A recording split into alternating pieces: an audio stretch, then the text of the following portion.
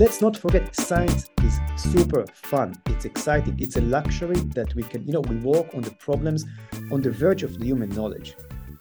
Just think about how people pay us to actually go and work on things that nobody knows. Nobody has a clue what's going to be like the next thing. There are no, even no experts for that, because experts are only for things that has been done before. We are doing something new. Someone is paying us to work on that, to communicate this research, to be part of this magnificent endeavor called human science.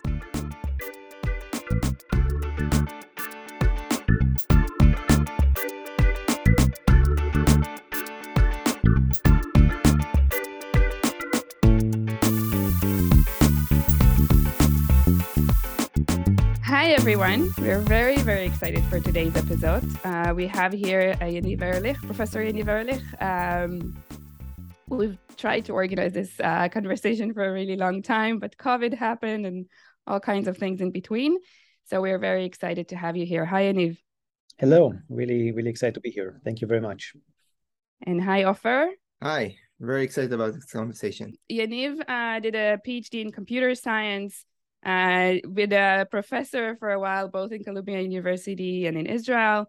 Has been leading has been the chief scientific officer in MyHeritage, a very interesting genomics company, and now is the co-founder and the chief executive officer at Eleven Therapeutics, an exciting RNAi treatment companies. And we're gonna delve into it and hear more about the technology and how that relates.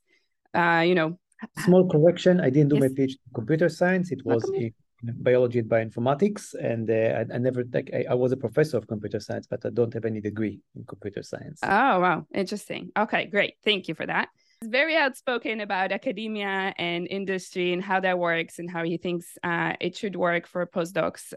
We had a few opportunities to chat over that as well, and we're very excited to bring his point of view here as well. How about you do it a bit better than me and walk us a little bit through how this looks for you, your career? Yeah, so I was quite fortunate after my PhD. Immediately after my PhD, I got a lab at MIT, and so I became a PI. So I didn't do a postdoc myself. And I also was quite fortunate. So I started my academic journey a bit later than other people because I spent 9 years at the Army, and I was in A200 in the intelligence. And during that time, I did my undergraduate studies, but it took a long time to complete the studies just because I took like classes here and there until I completed my undergraduate degree. And then at the age of 27, which is very typical US PhD student, I started my PhD at Coltsman-Harbor. And I was also fortunate because I had a very short PhD. Coltsman-Harbor, the program, I selected this program because it is known for the short length of the program, 3.5 years. And immediately after that, I got my lab at MIT. So I quite quickly became from like an undergraduate to a PI and leading my own research program. And I'll just stop you that. Do you think that's because it was sort of mainly bioinformatics, or I don't know, for biology, it's a very outstanding So Coltsman-Harbor actually, first I did my PhD in a molecular lab. I decided to do more bioinformatics things, but I also had some experiments in my PhD that I executed. And I know how to run a gel. I did tail injection, qPCR, PCR, exome sequencing. I do all of that. Yeah, I'm not great in like benchmark, but I'm not bad. Every time that in the company that I know like how to debug experiments because you did enough in order to understand that this you need something more robust.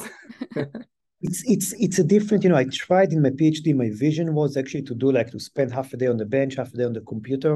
It didn't work. Because it's a different mindset. Like you do an experiment, the experiment is kind of like you have this kind of like punctuated bursts of activity that you do. And I thought in between I can just go in the computer to program. But once you kind of like try to debug something, you're consumed by the problem. And then you figure out, oh, my gel is running now for 4 hours. Probably it's like it fell off, right? So it doesn't work this way. It was just at some point decided, okay, I did some experiments, like, not very complicated ones. And then I spend most of my time on the bioinformatic and the computational biology aspects of these experiments, rather than kind of like trying to do both. But the program in Cold Spring Harbor, to your question, Elena, the program in Cold Spring Harbor is known also for people do 100% molecular biology, known to be short. It was part of the vision of Jim Watson when he constructed this program. He was based on his experience in the UK that PhDs are 3.5 years here in the UK. Yeah. And I think there is something into it because the philosophy of Cold Spring Harbor is that you can gain quite like, first, if you know that it's 4.5 years, everyone knows that, you will not waste your time on bullshit experiments and just be like you're like the slave of your PI in a way. Mm-hmm. Which it could be. And in a way, the program is geared that once you become kind of like the most efficient, here's think about like the tragedy of a PI, right? You get students, they are not very competent at the beginning, right? And then you kind of like build them. And then once they become like, the most competent, the most productive, They leave. you need to let them go. So it's a natural tendency of many programs actually to keep the students a bit longer than what you need, another 1-2 years, and then let them go because that's the peak of their productivity. And in Cold Spring Harbor, the program is structured in a way that the PI starts to actually get fined by the institute of if the student is not graduating on time. So it's a very kind of like the program is geared to get you out quickly, which is very, very good. I really like this idea as a student. Maybe as a PI, it's less nice for the PI. And that's, I think, the reason why I was able to finish quickly. I think some of the maturity level that I got be able to run my own group was because I spent 9 years at A200. It's one of the best schools. There are things that you cannot do in academia that you can do in the army in terms of like research training. And maybe one example, it's actually, I just talked about it with one of my friends today. Like, I remember like clearly, right, there is imposter syndrome everywhere in any stage of your career, right? So think about it. I come to like my first few months at A200 and you feel kind of like stupid because like in high school, you used to be like, one of the smartest kids in class, right? You knew math, you knew like stuff and you was a geek. And now you become, and everyone is a geek. You're not special. Everyone is smart. You're not special. So it's quite quickly this like imposter syndrome creeps in. And I clearly remember, one of my superiors in the team that I was looked me in the eyes and told me, Yaniv, I never seen a failure like you in my life. A total lapse of recruitment. There was a bug in the recruitment.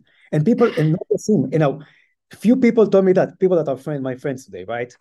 And it was a very good way, like either you make it, right? You go through this imposter syndrome, you understand, okay, like I just cut through it, or you don't, and then you leave, right? Or you just underperform.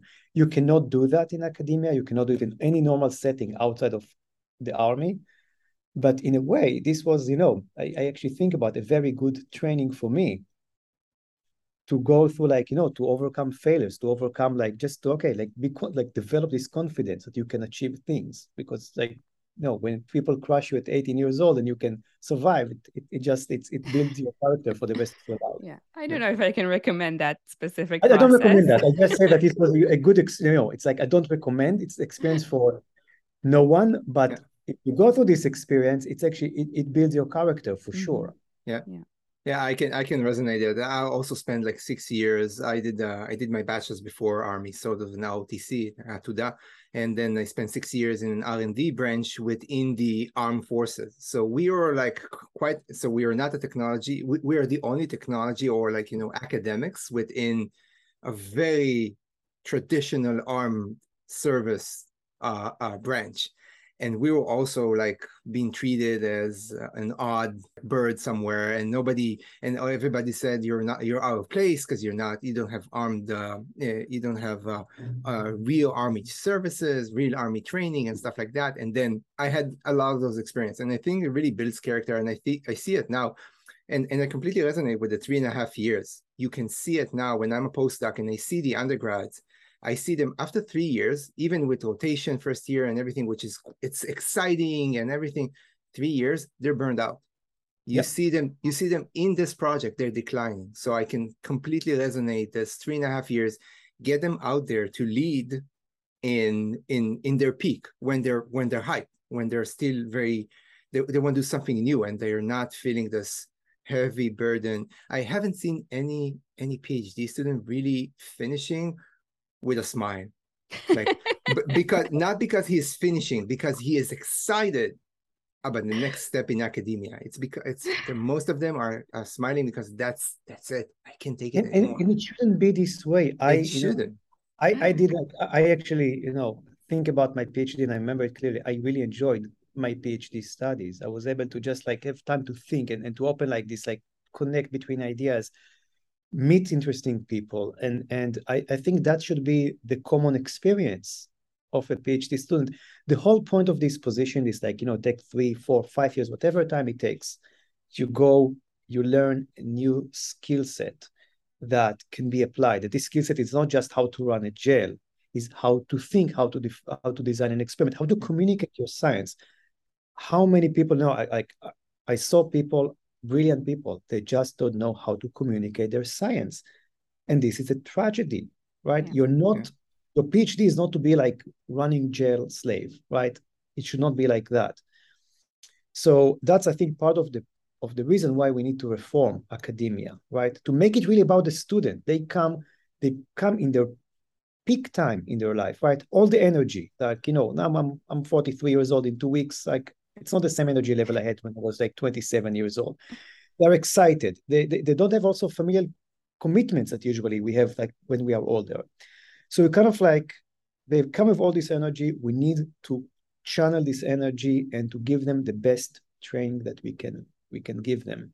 But you say that this program exists in not in an obscure university. No, right. It's small programs. In UK also have those, but they're not very big. So why it's not propagating? If you can see the benefits, why it's not propagating? Because it doesn't help the PIs, right? I remember in Columbia University when I was a PI, they had the students come for the first 2 years. They come and then they come with their thesis proposal, and I was shocked, like being like the professor of one of the students. Like, why it takes 2 years to come with a thesis proposal? I was expected to come after like 1 year already to know what I'm about to work on, and just like start to produce things. If you are on the clock, you will be much more effective. If you tell people, oh, just one, not. Here is the thing. I think like time in academia, that's another thing that we need to change in a way. I have a friend. He finished his postdoc, came to interview in Israel for faculty positions. And they told him, what, you did some, it's good, but we want to see that this manuscript, this big manuscript that you're talking about is going to be accepted. And then we'll give you the position, which is a bit like, why do you need like 3 anonymous reviewers to vet that? Which is a bit weird. And then he said it will take a year. And I thought, okay, so come back next year. Now think about it. You take some person how many decades of productivity you really have in your life, right? Not so many, right? Like high productivity, like the peak of your career. 15 years, maybe it's like you're the best productivity. Not talking about the training position as a PhD, but just like after that. And then you take like 1 year and just throw it to the garbage in a way. Yeah. This is like, and that's part of the things, that I think we should like rethink about when we talk about academia and about the training we give to people, the opportunities we give to people, that just needs better discussion. Yeah, and I think when you moved on to Whitehead, that's also a program they also understand that, you can't skip that postdoc position, right? They have this Whitehead Fellows. That's what you joined? Yeah, I joined as a Whitehead Fellow. It's a position you get a PI position. You're not faculty at Whitehead. You have certain you cannot. They say in the rules that you cannot be the advisor of students. But like any Israeli, I was able to circumvent it all and to be an advisor of student. not on paper. There was like huge, like I have a few students that were in my lab, but someone else signed like the copy document. So that's it's also it's bounded by 5 years. You cannot stay longer than 5 years.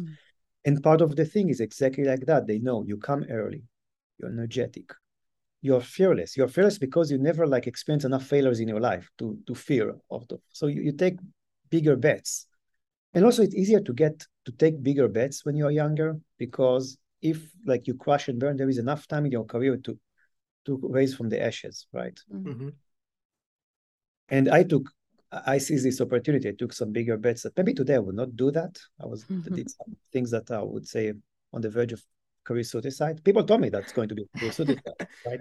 People I had like discussions with top people in genomics told me that totally career suicide. But you can only do these things when you are just kind of like young and stupid in a way.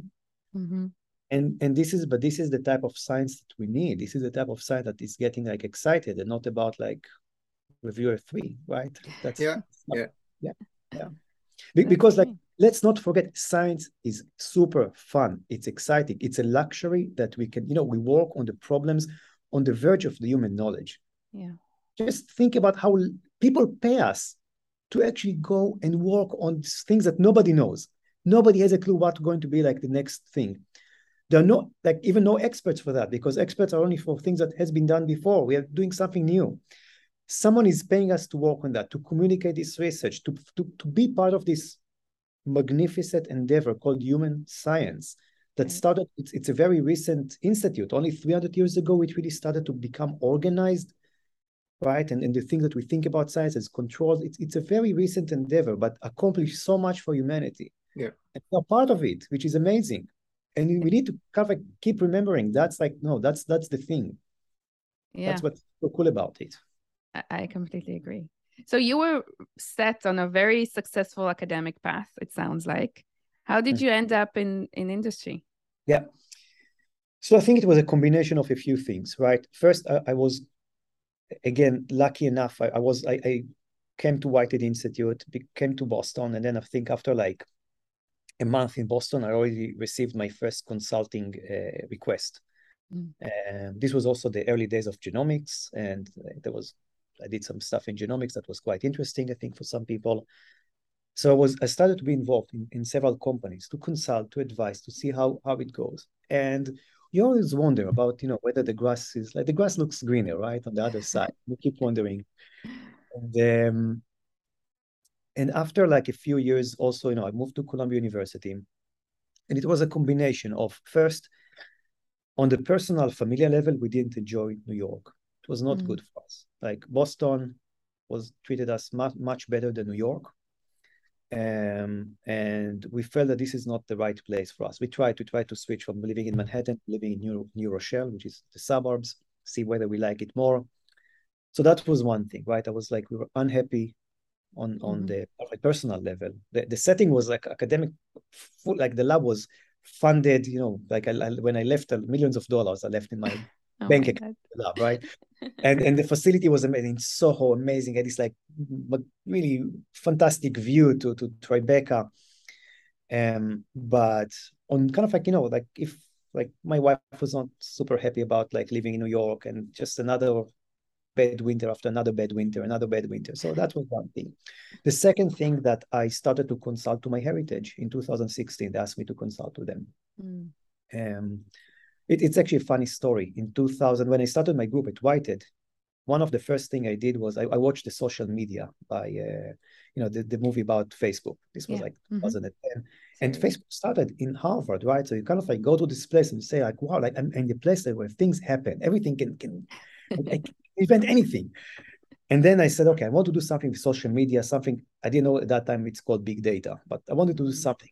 So the first thing I did was I went to a website called genie.com, which is a website for genealogists that they document the family trees. And I requested from the city, or sent a cold email, said, hey, I'm Yaniv from MIT. I want to download all the data. This was before Snowden, before big data is scary. They allowed me to say, okay, download all the data and run with it. And I said, like, I'm a human geneticist. As human geneticists, we're interested in families, and here is the biggest family tree that I can get. So let's see what I can do. So I embarked upon this project, which eventually was published in Science in 2018. It was 8-year journey, this project. But in the middle, MyHeritage acquired Genie.com, and kind of like this, like an Israeli, like this formed a connection with MyHeritage. And after that, basically, I consulted to MyHeritage in 2016 because of this connection about their DNA product. And I also felt from a kind of like professional level that I accomplished kind of like the full cycle of being a PI. My first student became a PI herself, also without a postdoc, by the way. And yeah, you can see it, you can be it. Yeah, she was super smart. There was no reason to do a postdoc. And she, she's highly successful right now. She's really good. And I also published, like a few like high profile manuscripts, and also got like all the checkboxes for the major grants that I could get. So kind of like felt that, kind of like I checked all the boxes at least once. So now the question, am I going to keep doing that until I will die here on the bench at the age of 70? And I remember like vivid, like thinking about it. This is what life is going to be. Yeah. You're Because now that, in Cambridge, Gurdon. Sir Jordan, John Gurdon is still yeah, on the so bench at 96 or something. I don't care about the bed, just like the setting, right? And this, like, it's going to be like that. I'm going to submit grants, publish manuscripts, go to it's fun, it's great. But is this like that's it? So Yeah. that's it. Like figure it out. Like and then this offer for my heritage came, and this was in the right moment, right? We thought like maybe New York is not a place for us. Like industry, I always like curious, what's going like, how is it in industry? And then also like just like feeling that okay, in academia I kind of like I go to this point that yeah, it's solid. And also it's not that I jumped and said okay, bye academia. I was able to take 2 years to kind of like take 2 years off while retaining my position at Columbia University, so I could come at any point in the first 2 years. That's great. And you already sort of knew what you're going through towards, because you already consulted with them, so you knew yeah, a so I little bit knew how the it works. company, I got the vibe of the people, I saw that I like the people, it was also meant to went back to Israel. And on a personal level, that was important for me that, my kids, like, will spend some time with my grandparents and their grandparents. Yeah. So it was the right moment at the right time. Yeah, it was an interesting transition. So how was it like? So how is it different doing research in MyHeritage and research in university? So I would actually contrast the research at 11 to the research university, because MyHeritage, it's less of a research-oriented company, right? It's more about like you develop these more clinically grade tests, which is different. I've never done it before, but it's less of this open exploration that we do now at 11. And so I can at least talk about 11. And I think at 11 we are developing nucleic acid therapeutics, and we have this platform that to keep for chemical modifications. I will not go into the technical details, but we are doing some really interesting research here.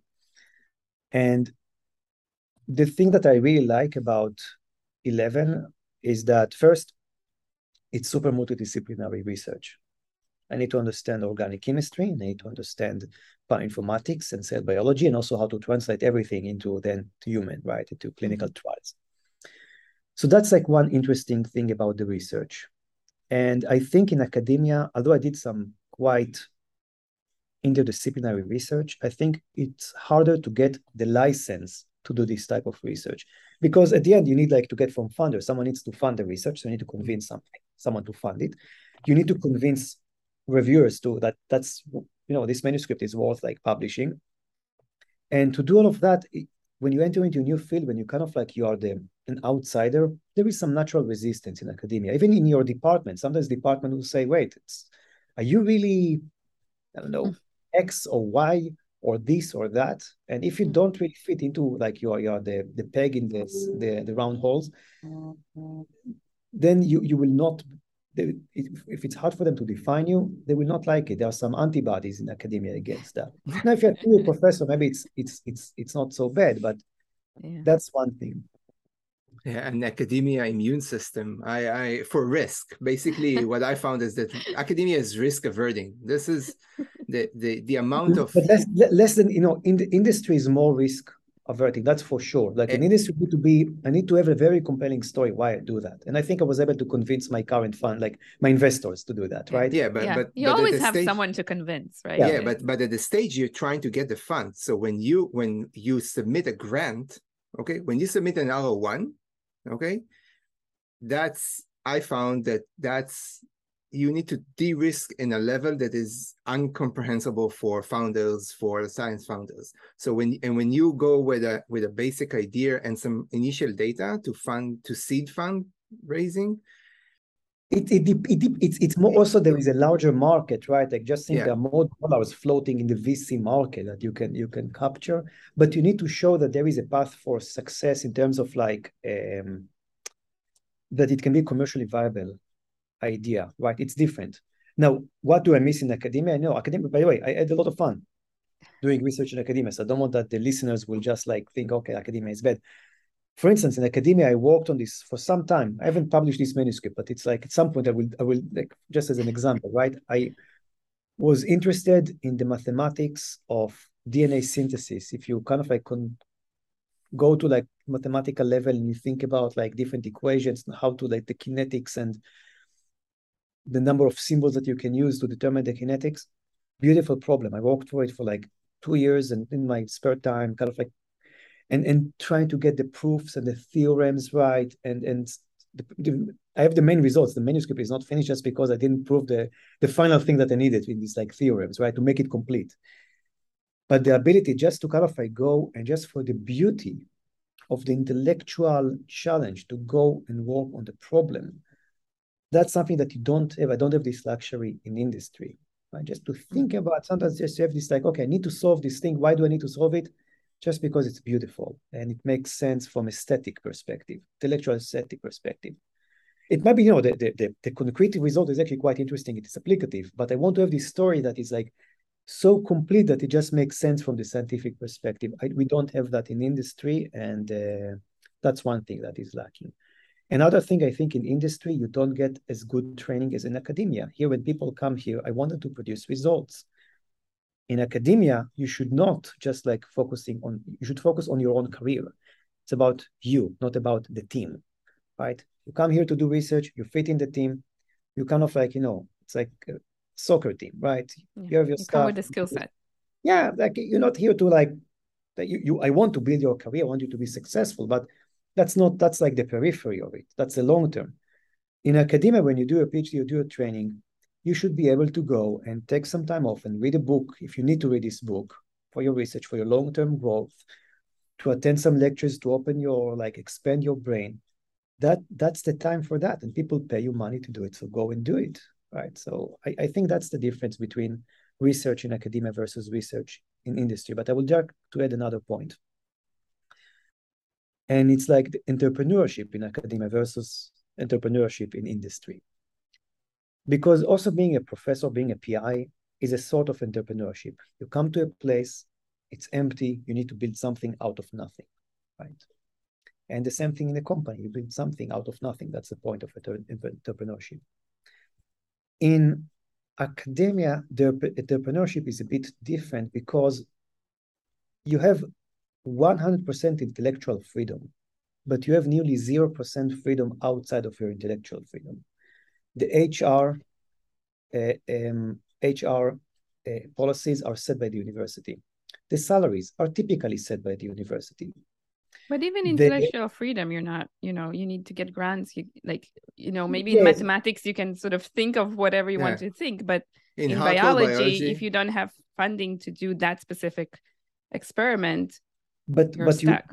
You go after your heart at the end, right? You do have this, and I was, maybe I was just more luck, had this better luck. I was able to secure a lot of funding to just wake up in the morning with a crazy idea and just go with this crazy idea, which is great. That's what academia meant to be, right? It's great, it's fun, but it can be that, then they take a lot. Universities, they unload a lot of the burden of managing, like, the structure of your group, and then from kind of like management perspective, most groups become very dull in terms of how they look like. It's a star topology. You have students and postdocs, you have the PI in the center, and maybe you have some technicians that report to the post, but that's it. It's not very interesting from how you build a team together, because these are all individuals working on their own career, which is how it should be.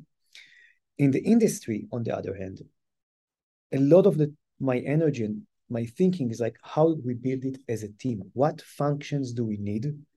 How to connect to people together? How to be like, what's our finance department? What do I want from our finance department to do? What policies do we need to have? What processes do we need to have? What type of people do we need to have? What's the interface between the finance department and between other departments? And it goes on and on with other things. What are the HR? How do we recruit people? So these are the type of things that you can do in industry. And if you like it, some people just don't like it. It's fine, right? Mm-hmm. That you have more freedom and you have more of your own input.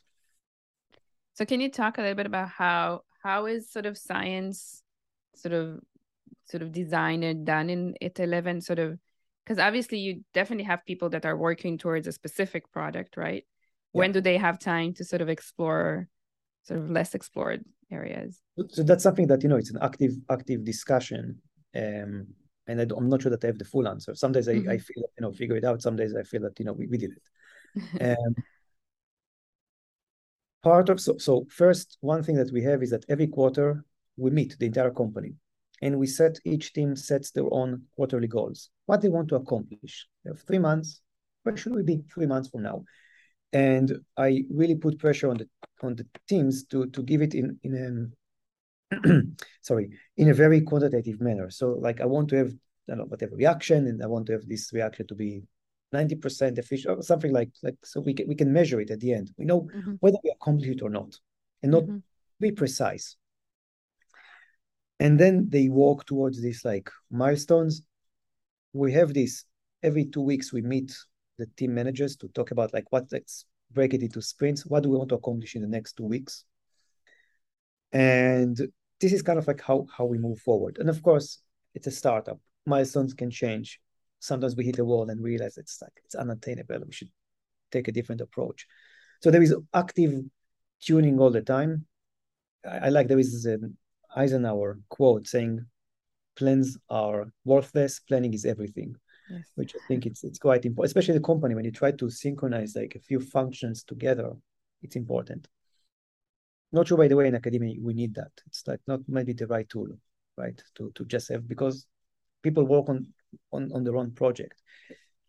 They can set to themselves goals, but they will we don't need to keep the synchronization, which takes a lot of time. I think it works nicely when it works in academia as well. I think it's good to put some goals to break your research into attainable goals, but we spend a lot of time to synchronize the goals, right? And that's take a lot of like dialogue and constant discussion, which if it was not a company, better just do the experiments, right? You don't need that.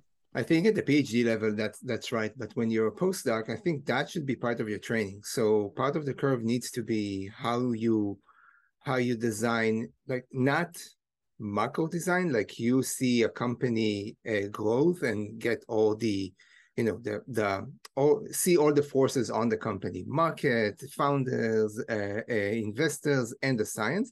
But the postdoc has to run a small project. He has to be to operate as a small project manager. So really have relay his goals, like in the next quarter, what is this experiments contribute, where we are on this aim, on that aim, and that's the. And we can talk about the challenges of a postdoc in a moment, but I think one of the challenges is that the postdoc doesn't have anyone to reflect. It's like the PI usually doesn't support this type of like reflection, but just the ability, like when I go and meet with the board, or the line managers meet with me, or people meet with their line managers, there is always a constant dialogue. Like, okay, you need to report, like you get like a feedback, is this good, or am I on track or not? And sometimes with postdocs, you kind of like lose the thread because you keep like very incremental. You don't see like, like in the big prize. But that we can talk about postdocs in a moment. I just want to complete this, like how we manage like research. So now we realize that we have about half of the company are individual contributors, meaning people that do not manage other people. They're the most important people in the company because they do the experiments, right? They actually do the stuff. And we realized that we need to kind of like give them better career perspective. So one thing that we started about 6 months ago, and I wrote this, it's called the IC Manifesto. I wrote it internally in our company website, like what we need from, like what we want from these people, what's the vision for this position. So one thing that we try to put like a very defined career ladder for them, and how they're going to be measured. And that this career ladder doesn't lead you to, like, if you are being promoted. You don't being promoted to manage people. You can be promoted, you can be an IC, but an IC with just like a higher ladder in this like to progress on the same ladder without, because not everyone needs to manage people to say like, okay, I reached the peak of my career. It's not like that. You can be an expert in your field, not interested in managing people, not maybe good in managing people, but just like really good at what you're doing right now, professional in your profession. And also another thing that we are doing, we allocated a budget that each individual contributor can go to a conference every year, and that's based on a discussion between them and their line manager, and $100 to buy books on Amazon, because I really want them to read books, and just I want to reduce the friction of like, if there's an interesting book, they will not think, oh, it's like $16, I'm not going to purchase it. They just purchase it because it's on their account. Yeah, nice. So do you hire people straight out of PhD, or how does it work? Yeah, we do. We hire people straight off their PhD. We hire postdocs. We hire people that spend some time in the industry. There is a transition, and I don't think we mastered this transition yet, coming from academia to industry. It's not there yet. And I think it's a bit, when you're in Israel, I think it's less of an issue to do this transition, because you saw another system. When you're 18 years old, nearly all of the listeners, if they're Israelis, went to the army, right? Mm-hmm. So you saw a different system. Maybe it was like awful, maybe it was great, maybe it was something a bit, maybe you went, you'd be like in the troops somewhere, but you saw a different system. People that come from non-Israelis, they go straight, to academia. They go undergraduate, then some do master's degree, some go to PhD, postdoc. They come after 15 years that the only system that they saw in their adult lives is academia. They don't have the mental image of how companies or how other systems operate. And the problem is, as we know from machine learning, when you put the wrong model, no matter what data you get, if you don't have the right model, you will get not good results in terms of your ability to process the data. Part of the thing that we're trying to do now is help them to better kind of like, that's why I want them to read books. I want them to go read books about like how startups work. Read about bad startups, read bad blood, right? About Theranos. Don't read about Uber, I don't care. But don't do it. Yeah, don't do it. Yeah, don't do it. Also, yeah. Bad examples are also good examples, the way that they're examples, yes. right? Yeah. But at least you have a mental model that you can project and then contextualize your own experience. You understand, you read about let's say in Theranos, right? How she behaved, with investors, how she behaved with patients. It's totally wrong. Yeah. But you could go through this journey that she had and kind of like see, okay, here are the forks in the road. I should have taken this, but at least you experience these forks in the road. Yeah. Actually, we talk a lot about how during your PhD, during your postdoc, you have these opportunities to collaborate, to advise, to really be in touch with with companies outside of academia, so that both when you're sort of finish your PhD and your postdoc, you're sort of more aware of what's out there, but also you have, as you say, you have this mental image of sort of how company works. And I don't think I ever sort of considered that the second part of it, but I think you're right that it's very important to at least have seen it, sort of how others do it. And when you join, it's easier for you to adapt. A lot of questions come up of sort of, is postdoc is sort of a waste? You said you hire both after a PhD or after a postdoc. Do you see differences? Do they get different type of positions? So I don't think, on Twitter, you have to be like short and to like, very... not just on Twitter, but I say like, I usually on Twitter, I say like, postdoc is a waste. I say like, I will make a more nuanced point. Yeah. An unplanned postdoc is a waste. Okay. I think the worst thing is that there is an expectation that after you finish your PhD, you just go to a postdoc, because it's what every successful PhD student is doing, right? The one that actually maybe go to the industry are all the slackers or all the people that don't have a good plan of their life. So the idea, I think, is like, first, plan your postdoc. Think about like, you want to do a postdoc? Fine. First, be very honest about the success rate. Most postdocs will not land a PI position. The second thing is like, think about, do you really want to live abroad? And where do you want to live abroad? I cannot stress enough the amount of strain it's going to put on the families. of the people that will come. And the thing is, like, when you are the postdoc and, you are fulfilling your career goals or dreams, maybe your spouse is not fulfilling her or his career dreams at this point. Yeah.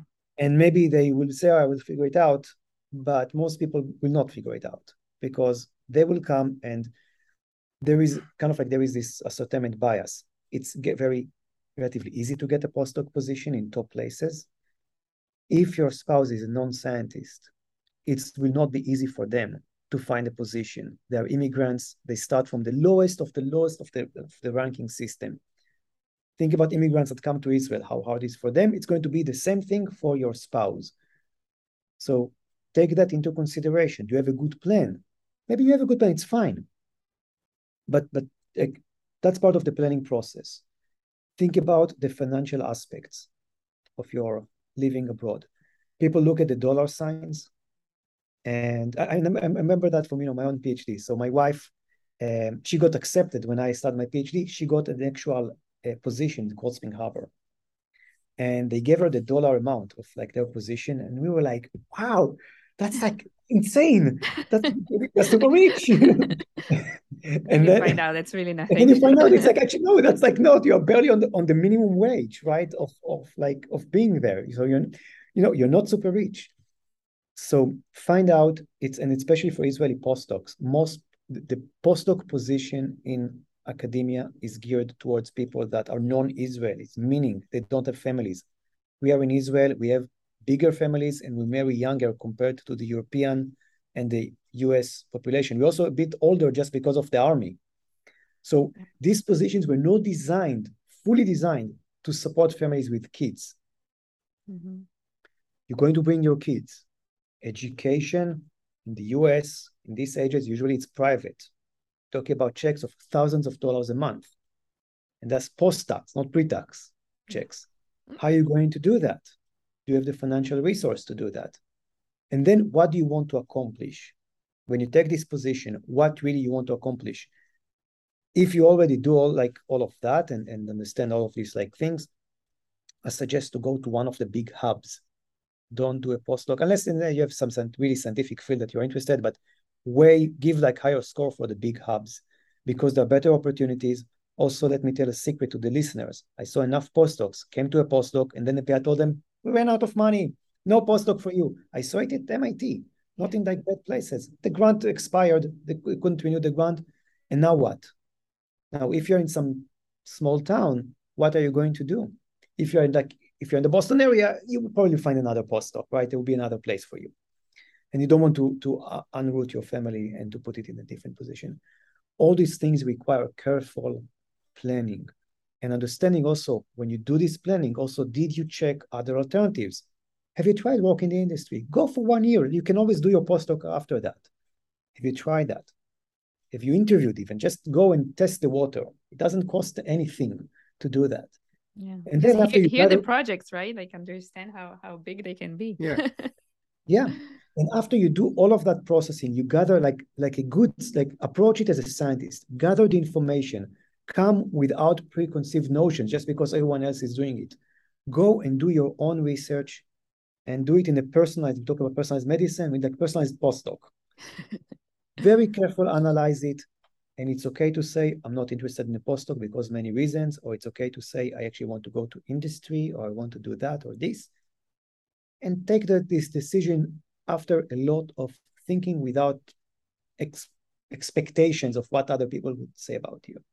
Yeah. I would add to that it's always important not just figuring out that you're within a hub of many universities, but also like Boston, San Francisco, Seattle, maybe, that in New York, that there are biotech around it and it's very close, and see the relation, see if the lab or institute you're going into is offering you all kind of alternative programs. If they have programs to help the professional transition for PhD, for postdoc, that will signal out that might be a good place to do a postdoc. You can do great science, but you have the opportunity to raise your head above the water and just look around and browse and just to understand what's around there.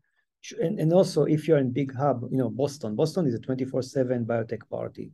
There is always a conference about something, industry, about the go to these conferences, go to these networking events, try to see what most of them will be bullshit. Most of them will go because as a scientist, we like this more adversarial attitude, like someone present and we ask questions and we try to poke holes.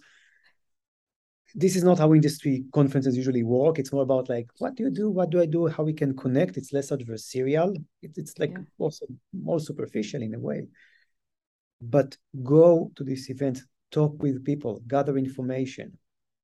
You already traveled half of like, across the Atlantic. You are there. Seize this opportunity. It's not just about like racing and producing more and more data. Take some time to see other things.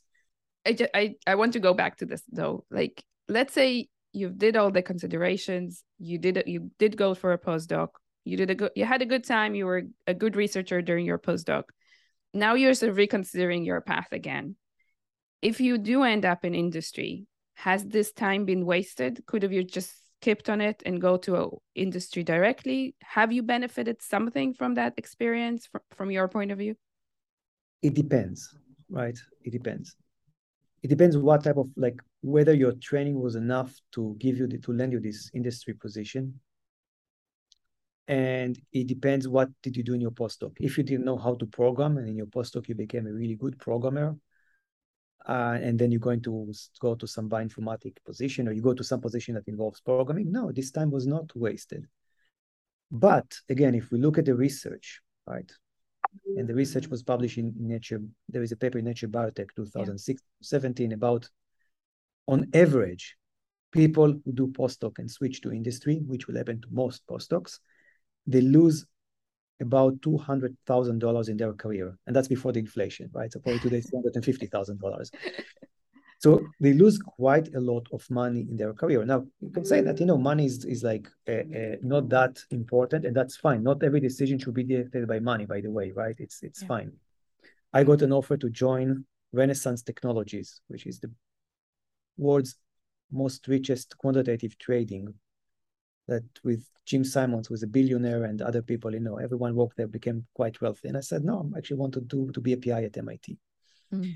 So it's fine to kind of like, it's not, go with your heart, right? But you ask me about the average, and if we have that's the only quantitative data that we have. Interesting. But for example, I know that in pharma, at least, I don't know, 10 years ago when I was sort of listening to those panels, you couldn't have like a group, like a research group in pharma. You would need that postdoc training. Big pharma is quite different than startups. I don't at 11 we do give postdocs. We give them like a bit, if they're individual contributors, they will become senior scientists versus a scientist. But we have people, that we have teams of senior scientists and scientists, and it's not always clear that the senior scientists, the scientists will have much different responsibilities than the senior scientists for certain type of the project. It really depends on the individuals themselves. But if they want to lead a group, then does it matter? Can they lead a group after a PhD? I don't think I will. If the person comes and first they need to prove themselves anyhow, right? They need to come here and to prove themselves. I'm not averse to that. I don't think there is anything that just because you were a postdoc or not, you can be better or worse of leading a group. Mm-hmm. So when a postdoc or PhD, apply for a position, what would you in 11 Therapeutics will look for? Like, what make them, aside from the science, pop out as a possible individual contributor that will benefit the company? So I tell you about one person, right, that we hired, a fantastic guy. One thing that I really liked, this person after his PhD decided to move to his parents' house, and for 6 months just to build things, just to be a maker, just to surfing boards, things like that. And I thought, that's and also he was not sure exactly what he wants to do next. He also thought maybe he wants to go to France, so he studied French to be a professional in France. And I and also he's a just great guy, and I thought, okay, that's an interesting path. It was not like on automate. He actually said, okay, I finished my PhD. It was a very good PhD, but I don't know what I want to do. I want to build things. I want to, and say, okay, I need builders. That's like what this company is about. So, one of our best hires. And sometimes it's individuals that we just like in an area that is really applicable for us. And we need people that can execute, right? That's the main thing. We need people that they have the scientific knowledge, but can also just be executors. They can get things, they can get shit done. That's like the basic thing, right? And by the way, it's not abundant skill. Right? It's not that abundant. And but we look for these people. Yeah. How does it work timing wise? Like, can you contrast that between academia and industry? Is it more stressful? Is it more sort of goal oriented? It's more goal oriented. I don't, I can only talk from the position of the CEO of a company. I think it's less stressful for me. I compare myself. It might be, it's like we have again, as an experiment. I'm 10 years older when I started my lab, even 12 years older, right? I was much more stressful when I started my group. And I think it's a combination. First, I was younger, right? And everything looked like it's the end of the world or something like that. On the other things were much more exciting, right? Because you're like, oh yeah, it's amazing. And that's part of the yin and yang of being like just younger, right? The other thing is that, at least, being the CEO of the company, is that I have management team, people that I selected. One of them, my co-founder, is not a scientist. He's an F-16 co-pilot, was in several biotech before. And we met once before the pandemic and it clicked. And when we started during the pandemic, I didn't even see him face to face for like 6 months. We just worked through Zoom to build this company. So it's working for us really, really well. And we joined another person who is our chief therapeutics officer. She's in Boston. And I'm just surrounded by really smart and capable people that, although the ultimate decisions are my own as the CEO, I have people that I can consult with, and they have some experience and skill set that I was selected because it's complementary to my skill set. Whereas when you're a PI, you're pretty much on your own. You cannot, you're surrounded by people who are trainees by definition. Maybe you have some confidence that, if you're like older PI, you find a few people that stay with the group for a very long time. And they kind of like serve as this role. But from the get-go, you cannot, groups start by one person and that's it. Not that you hire like a team of people and that's okay, here's a lab. Think about if academic labs were built this way, right? If this was like a mini group that actually is it's not about the PI, it's about, okay, let's have this setting. Like this team is really good, so let's put them together to do something. Uncommon in academia, which is, a bit, I think here that's another lost opportunity of an academic setting. I'm going on a wild guess, okay? If like Jeff Bezos or Elon Musk comes in and said, Yaniv, build me a new set of academia, like a new institute. Are you going for this? I'm not sure that I will do that, I have to say, just because I'm not good at large organizations and the politics involved in our organizations. There are people much capable than me. They just know how to work a team together, know how to be like in a group and be able to manage kind of like the power structure of the group and steer the group towards the right direction. And I don't think it's my forte to do that. So you need other people. I can advise, but I don't think that's my forte. I'm really good at startups when there is like a clear structure. It's small. It's to the point that you don't need to kind of like, like as a CEO, it's not that I need to like kiss a lot of asses to get stuff done, right? I'm just not good at it. And I realize that I'm not good at it. So but there are great sort of alternative, not completely alternative academia, but there are interesting institutes that sort of research institutes that came up. For example, WIS is an amazing example of sort of something that works. They have more group dynamics. They have much more awareness of industry and startups. And we need more of that in Israel. We just need more of that in Israel as research institutes that are not, Weizmann is much bigger than Whitehead Institute, right? Much, much bigger. And we need more of that. And why not? Why not to have more of that as a country? And the reason why not, because universities, they don't want to don't want to release any power. They want to keep the power with themselves. Maybe a loaded question. Why form a company in the UK? Wouldn't it be easier to do it in Israel? Specifically, you have the or talent. US. Yeah. or the US? So it's like as many decisions, it was not actually planned. We started this company during the pandemic, and with the rush of like, let's do something with the pandemic and do it as quickly as we can. My co-founder in the company, scientific co-founder, is my PhD advisor. And you can see we actually maintain very good relationships. Oh, wow. For a while. And he moved from the US to the UK. He's the director of the CRUK at Cambridge University. He's like the dean of the place that I'm here right now. And he told us, okay, if you start like I was asking when we start the company, are you interested to be involved? It's like, I'm in. Like, in an email, like after like 5 minutes, it was like, I'm in. And then he said, like, but you can start, like, if you're looking for like a lab, you can start here. I can actually rent for you a space here. Yeah. And Cambridge are really working hard to make those opportunity available.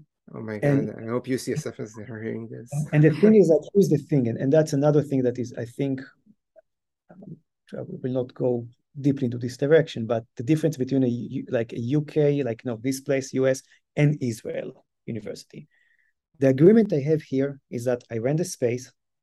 There is no equity outreach, no royalty outreach, no give me this and that. Just like I rent a space, it's part of the mission of the Institute to cultivate ideas and to transform it into companies. I have access, right, to every like lab equipment. It's amazing, like top-notch facility, flow cytometry, sequencing, the best ones, tissue culture, animal facility, everything here. I just pay for this access. You guys don't see Ofer, but he's crying. Israel, I'm 3 looking years for ago, flights. I tried to start a company in DNS storage in Israel 3 years ago. I went to one of the universities without naming names. And I went to the TTO office. And by the way, they were fantastic. They asked, like, they were like super fast. At least, it was not.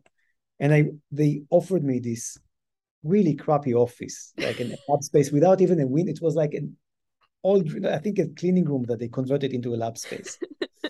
And they wanted equity, and they wanted this and that. And it just so embedded in the culture that if you start a company, you should get like so much out of Grab it. as much as you can as early as you can. Yeah. Get them young.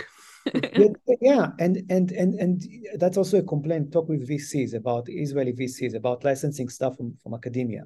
They will tell you that the deals like it's just insane.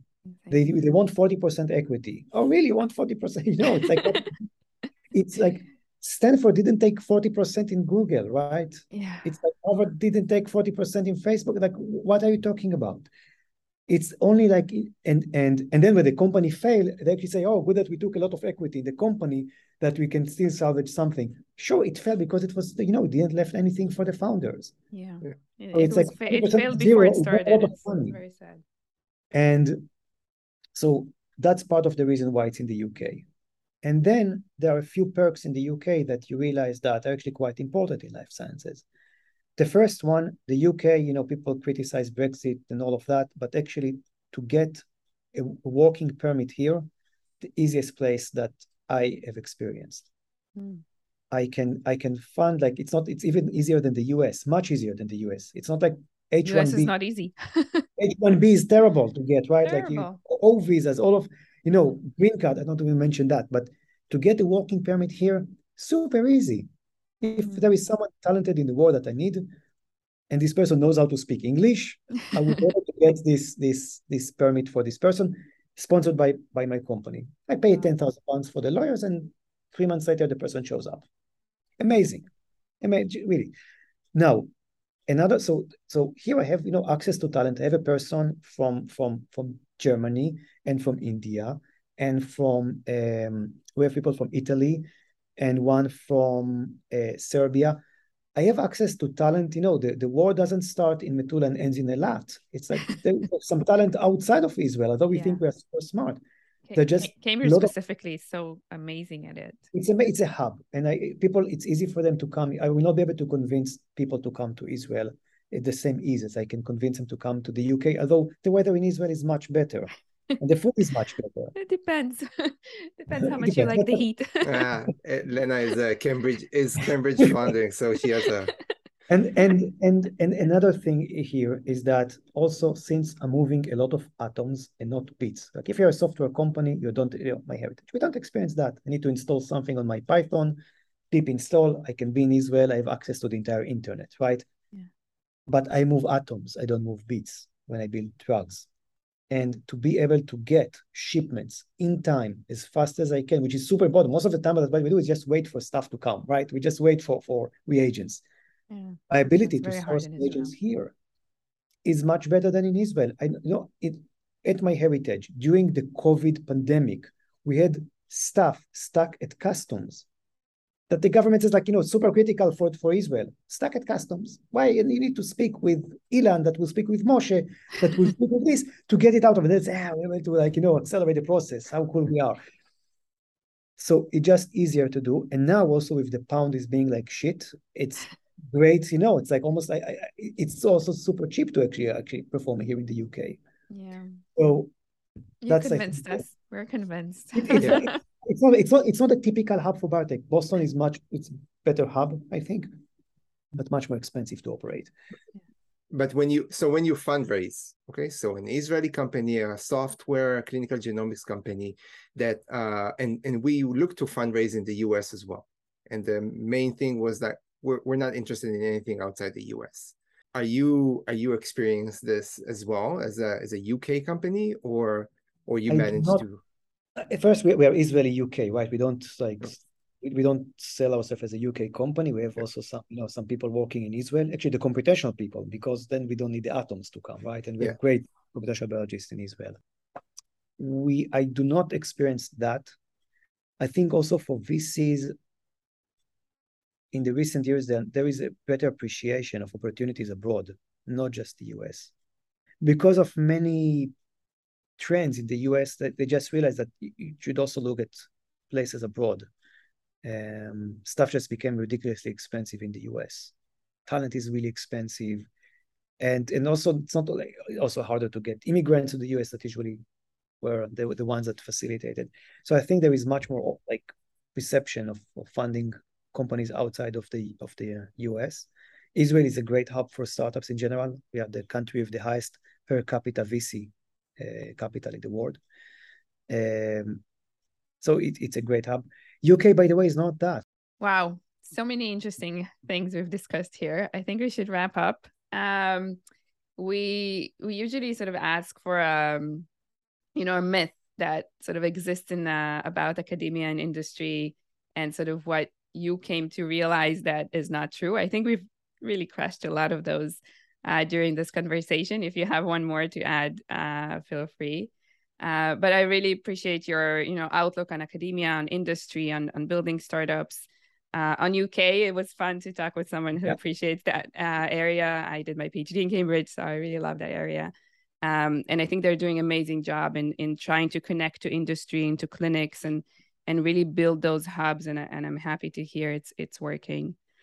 So thank you so much for joining us today. It's been great. Thank you. Thank you very much. Really appreciate the opportunity.